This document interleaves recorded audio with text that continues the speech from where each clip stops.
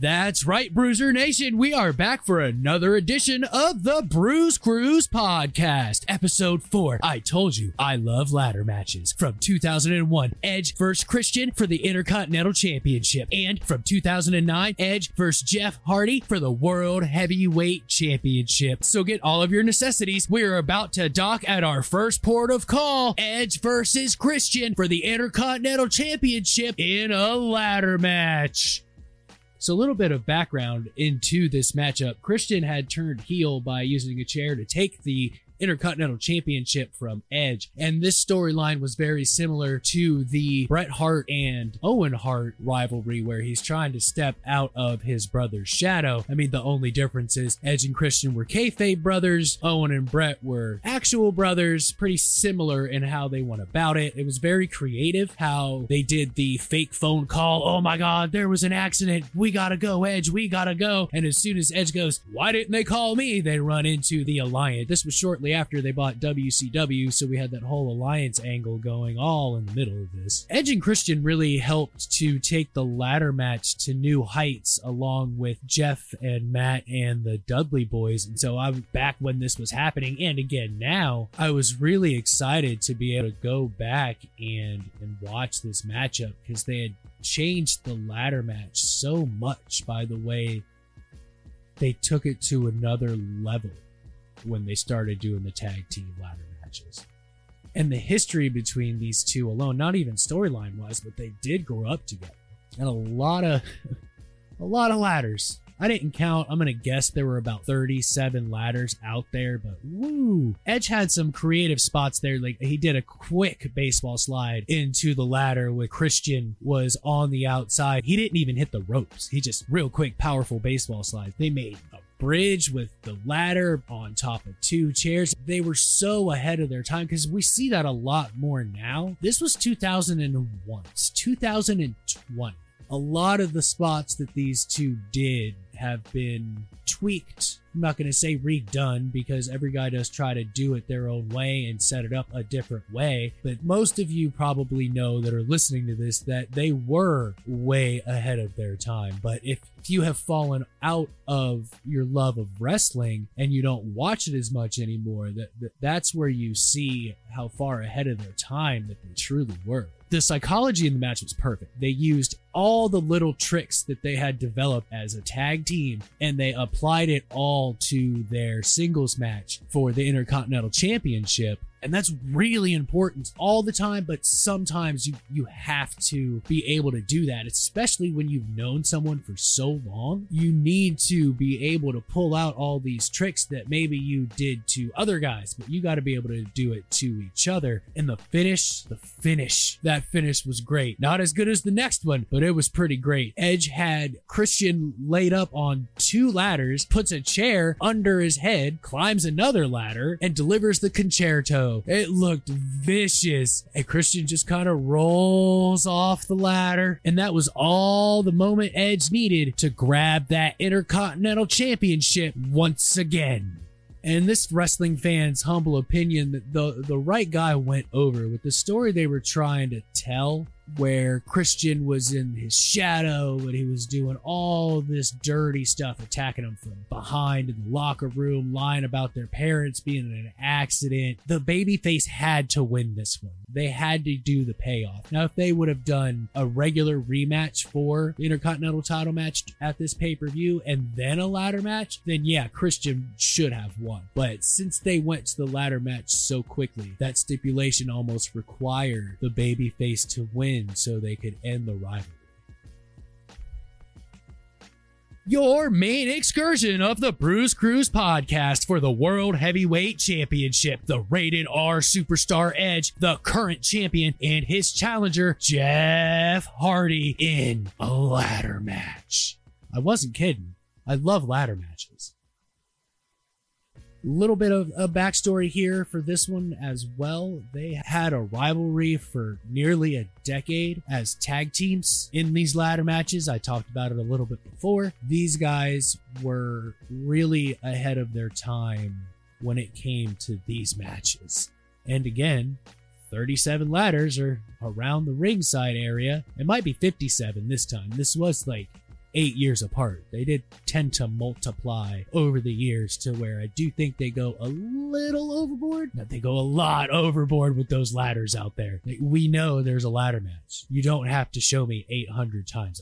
I'm very well maybe watching this particular show for this ladder match. I don't need 87 of them. I mean, maybe in like Money in the Banks, because there's so many guys, but even still, it's already crowded with 8 guys. Do you need 57 ladders? I digress. The build used everything from that first match at No Mercy 1999 all the way up to 2009 and a little bit of everything in between for the build up. Most feuds like this, it doesn't take long for ladders to get involved. There was no need for the feeling out process that you see in some wrestling matches and some ladder matches because they've been feuding for so long. But a really awkward spot. Edge tried to like face plant Jeff into the ladder by throwing him in the air, and it just didn't work, and the ladder twisted and Jeff fell awkward. I mean, good thing he didn't like get seriously hurt, because normally in wrestling that's when injuries happen, when something awkward and weird goes down. Edge, ever the creative mind, it's gotta be because he's Canadian, he made a Jeff Hardy sandwich with a ladder. Jeff Hardy's in between one ladder, he's right in the middle, and then he put him in the sharpshooter. Like, who does that? Like, where did that even come from? I forgot. It's been over a decade since this match, so sorry to say I did forget that Edge did that little Jeff Hardy sandwich sharpshooter spot. And then Jeff gets his little bit of time to shine. He gives Edge that vertical suplex that's not a vertical suplex. You know, you lift him up, but you kind of toss him forward. Normally it's on the ring ropes and they bounce a little bit. Yeah, no, this time he did it on an upside down ladder, and I bet that hurt because those little support braces, not only are they thin, but you know, they have nuts and braces on the braces, and that probably hurt more than a lot of it's like dug in. It was like,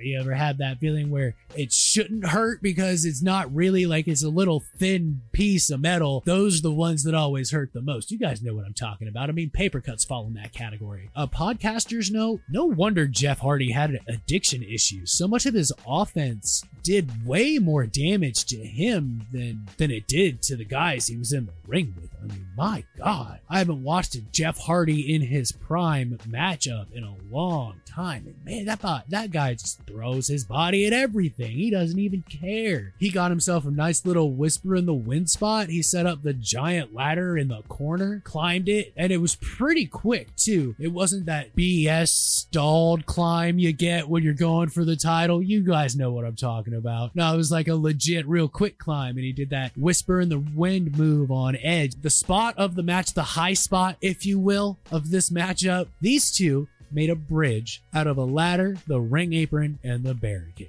And then decided, because they probably talked about this before the match started, that it would be a great idea to set up a ladder, one of those giant ones, on the outside, and let's climb it like we're going for the title, even though we can't reach it. And they start brawling up there a little bit, and they just go toppling over right through that ladder bridge. And oh my days, did Jeff Hardy bounce when he hit the ground. The creative spot of the matchup goes to where they had 2 ladders set up basically in each corner. They were the big ones, so they were closer. You know, Edge goes for that pull out the bag of tricks of spearing Jeff Hardy in midair from WrestleMania 2000. I think it was WrestleMania 2000, but Jeff turned the tables on him and hit him with a twist of fate. That was the creative spot of the match. It wasn't the high spot, it wasn't the finish, but it was like, okay, we're getting ready. We're gonna go home after we do this little creative twist on that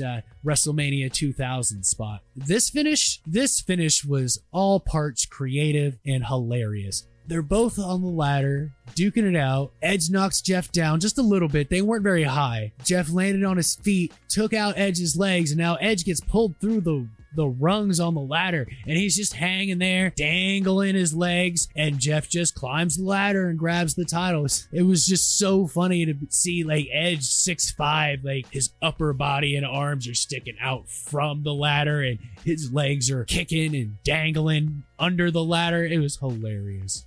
And now, Bruiser Nation, we do come to a special part of the Bruise Cruise podcast. From time to time, I will honor people in history, and in accordance with Martin Luther King Day happening Monday, I decided I would pay tribute to Dr. Martin Luther King Jr. Now, you may ask, why does some white dude from the suburbs care about Martin Luther King Jr.? And I'm delighted to answer that question. I didn't experience racism. Some of my friends did. And it's a shame that after all this time, we still have American citizens that are bigoted racist. And they should be ashamed. I didn't experience racism, but Some of my friends did. And it's a shame that after all this time, we still have American citizens that are bigoted racist. They should be ashamed of themselves. All they see is the color of someone's skin, not the content of their character. I have a dream that one day this nation will rise up and live out the true meaning of its creed. We hold these truths to be self-evident that all men are created equal. Let us not seek to satisfy our thirst for freedom by drinking from the cup of hate. Those were just two small quotes from Dr. Martin Luther King's I Have a Dream speech. And I kind of picked those because it's still relevant today and it's gross. Bruiser Nation, it's gross. We should be able to just honor this man and not at the same time, damn, who else thought Dr. Martin Luther King, great guy? And then as soon as you think about it, damn, we're still fighting this battle. After all this time, we're still fighting it. Racism should have been eliminated from this country years ago. The color of your skin does not make you who you are. Your actions in life make you who you are. And it's time, and I hope there's some racist bigot listening out there. It's time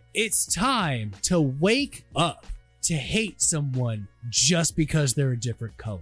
It's ridiculous. It's 2020. Now, to all you people that are like me, I'm kind of cool with everybody. Try to be nice until it's time to, not be nice. Haha, Roadhouse. And to Dr. Martin Luther King Jr., thank you for everything you did for your community. You brought a lot of change. I don't want to make it sound like I'm saying nothing happened. Your words and your assassination did eventually bring a lot of change, but we still have a long way to go, Bruiser Nation. So Dr. Martin Luther King, thank you. Thank you to his family, condolences to his family, and thank you, Bruiser Nation. I'll see you next Thursday right here on the Bruise Cruise Podcast.